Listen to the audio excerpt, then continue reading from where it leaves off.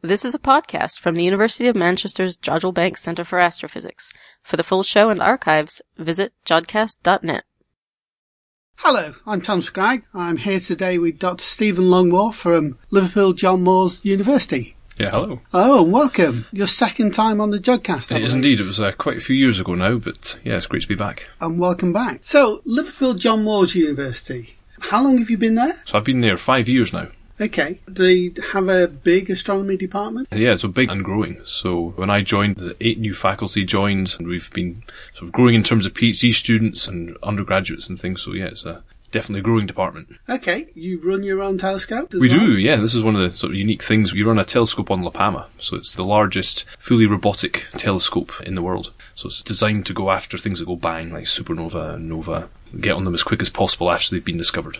Robotic in the sense you control it remotely? Yes, in robotic and autonomous. So, in other words, right. Yeah, it's set up and somebody clicks open the dome and then it decides what it's going to observe. So it will depend on what's up at that time and what they're trying to monitor. So it's completely automated. It's quite amazing. Oh, wow. Okay. The downside of that, of course, is no trips to La Palma. Yeah, there are very few, very few. Yeah. We get quite a few people going out to use the different telescopes there, so yeah, so sure. Yes, I'm sure there's a lot of bidding for time on the various telescopes. Absolutely. Okay, what's generally your fields of interest? So I'm interested in star formation. So my sort of overarching theme is sort of, we know the universe starts out as gas and eventually ends up in stars. I'm trying to figure out how does that happen? How do we get this spectacular variety of stars and planets that we see around us? We've covered star formation a little bit in the recent past, so it's quite topical. It's quite an interest. I know you're here to do a talk today at JBCA. Yep.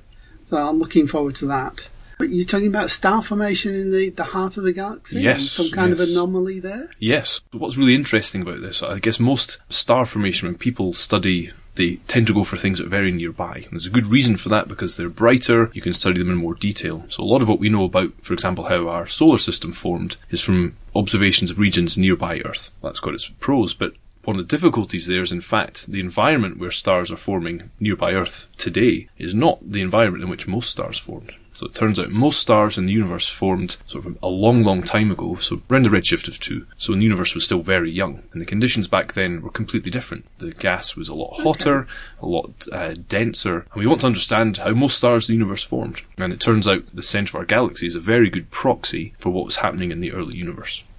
Oh, interesting.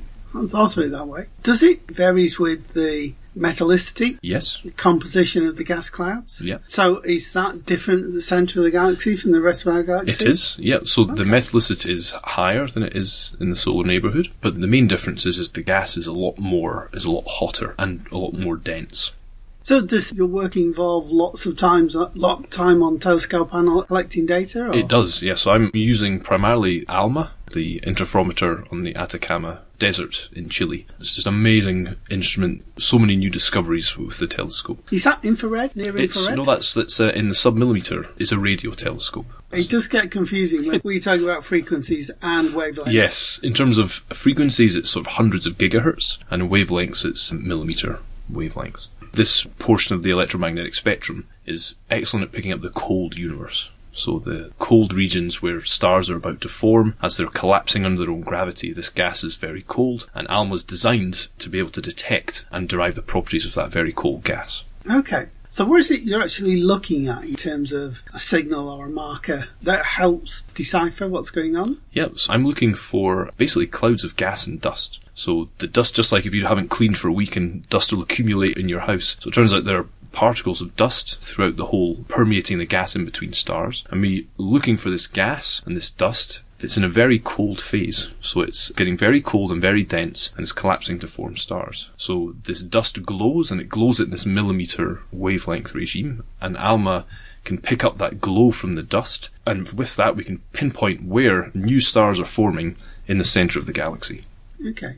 ALMA's an interferometer? It is. So you're actually making pictures as well as measurements? Absolutely, yeah. So it's sort of 64 antennas that are all pointing at the same region of the sky, and the signals are combined to simulate observing with a very, very large telescope. And they give us this information we need.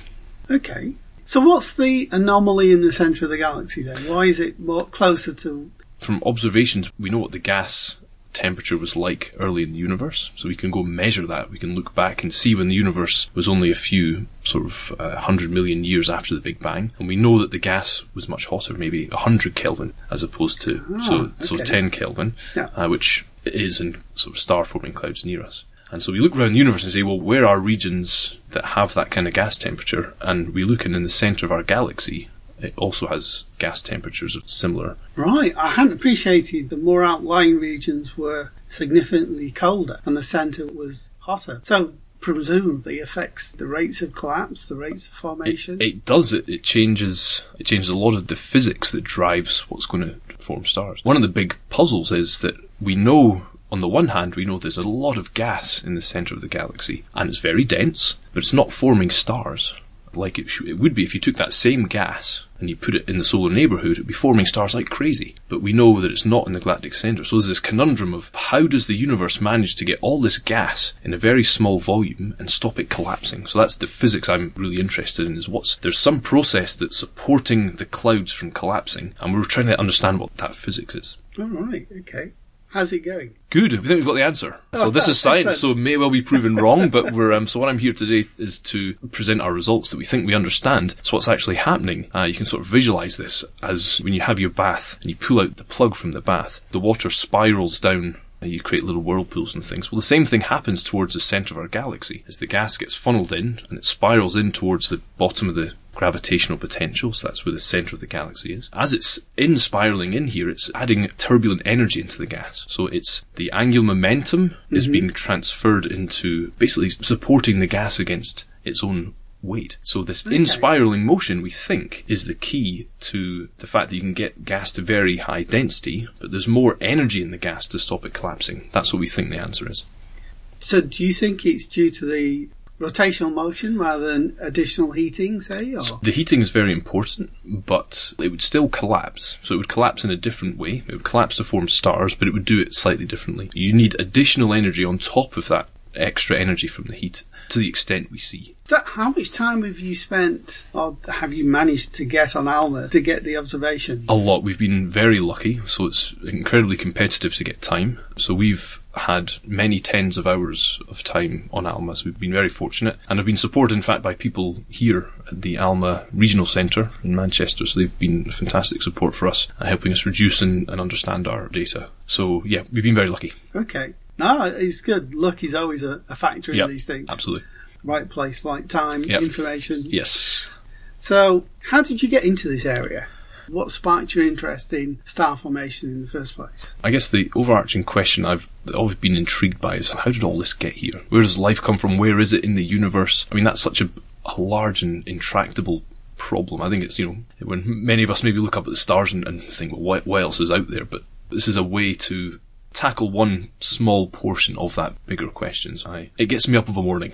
Okay. Do you work on your own, or do you have a team of people? Yeah, so this is very much part of a team. So I've got a group. I've got been lucky enough again to have some great postdocs and PhD students and international collaborators all around America and Australia and Europe. So this is very much part of an international collaboration working on this. Well, moving on slightly, how long do you think before this kind of research becomes incorporated into the next generation of textbooks? So it becomes something that's taught to new students.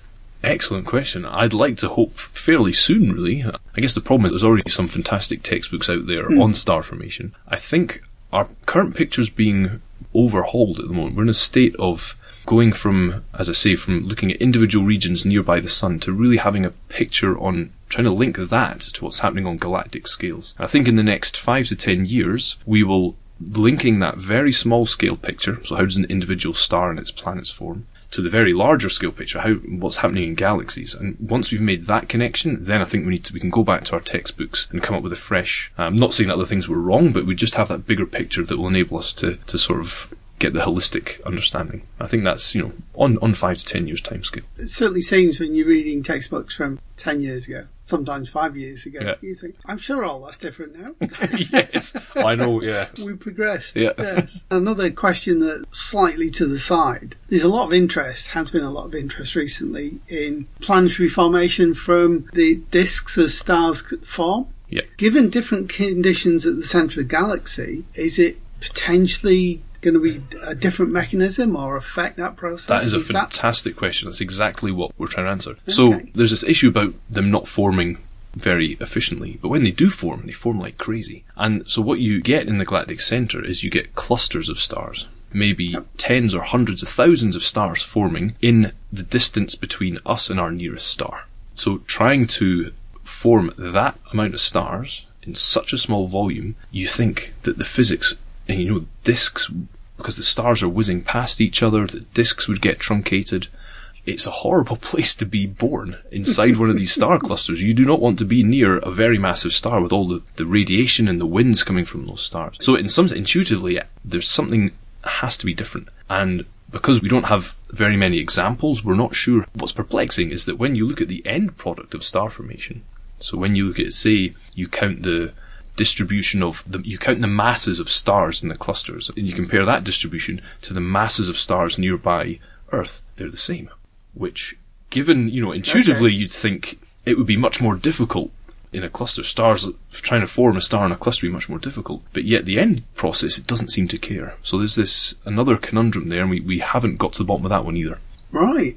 That's interesting. I mean, again, going back to some of the things we've discussed before, in the early universe, a lot of hotter, brighter, bigger stars. Yes. And now we're seeing conditions where the stars in general are smaller and live longer, which is fortunate for us, as we wouldn't be here. Do you see the same effect? Are you saying they're the same end product? So is that the same sort of mass range that you see? Yes, so one way of putting it would be, if you were to go to the centre of the galaxy and I was to ask you to count the mass of 10,000 stars, and then I was to say, right, to do exactly the same thing within the vicinity of the solar neighbourhood, and you were to count the mass of those stars, you wouldn't be able to tell the difference. Given the conditions are so different, that is a big puzzle. Why is this distribution the same in both environments? And people have got ideas of what it might be, but there's definitely no home run on what the answer to that is.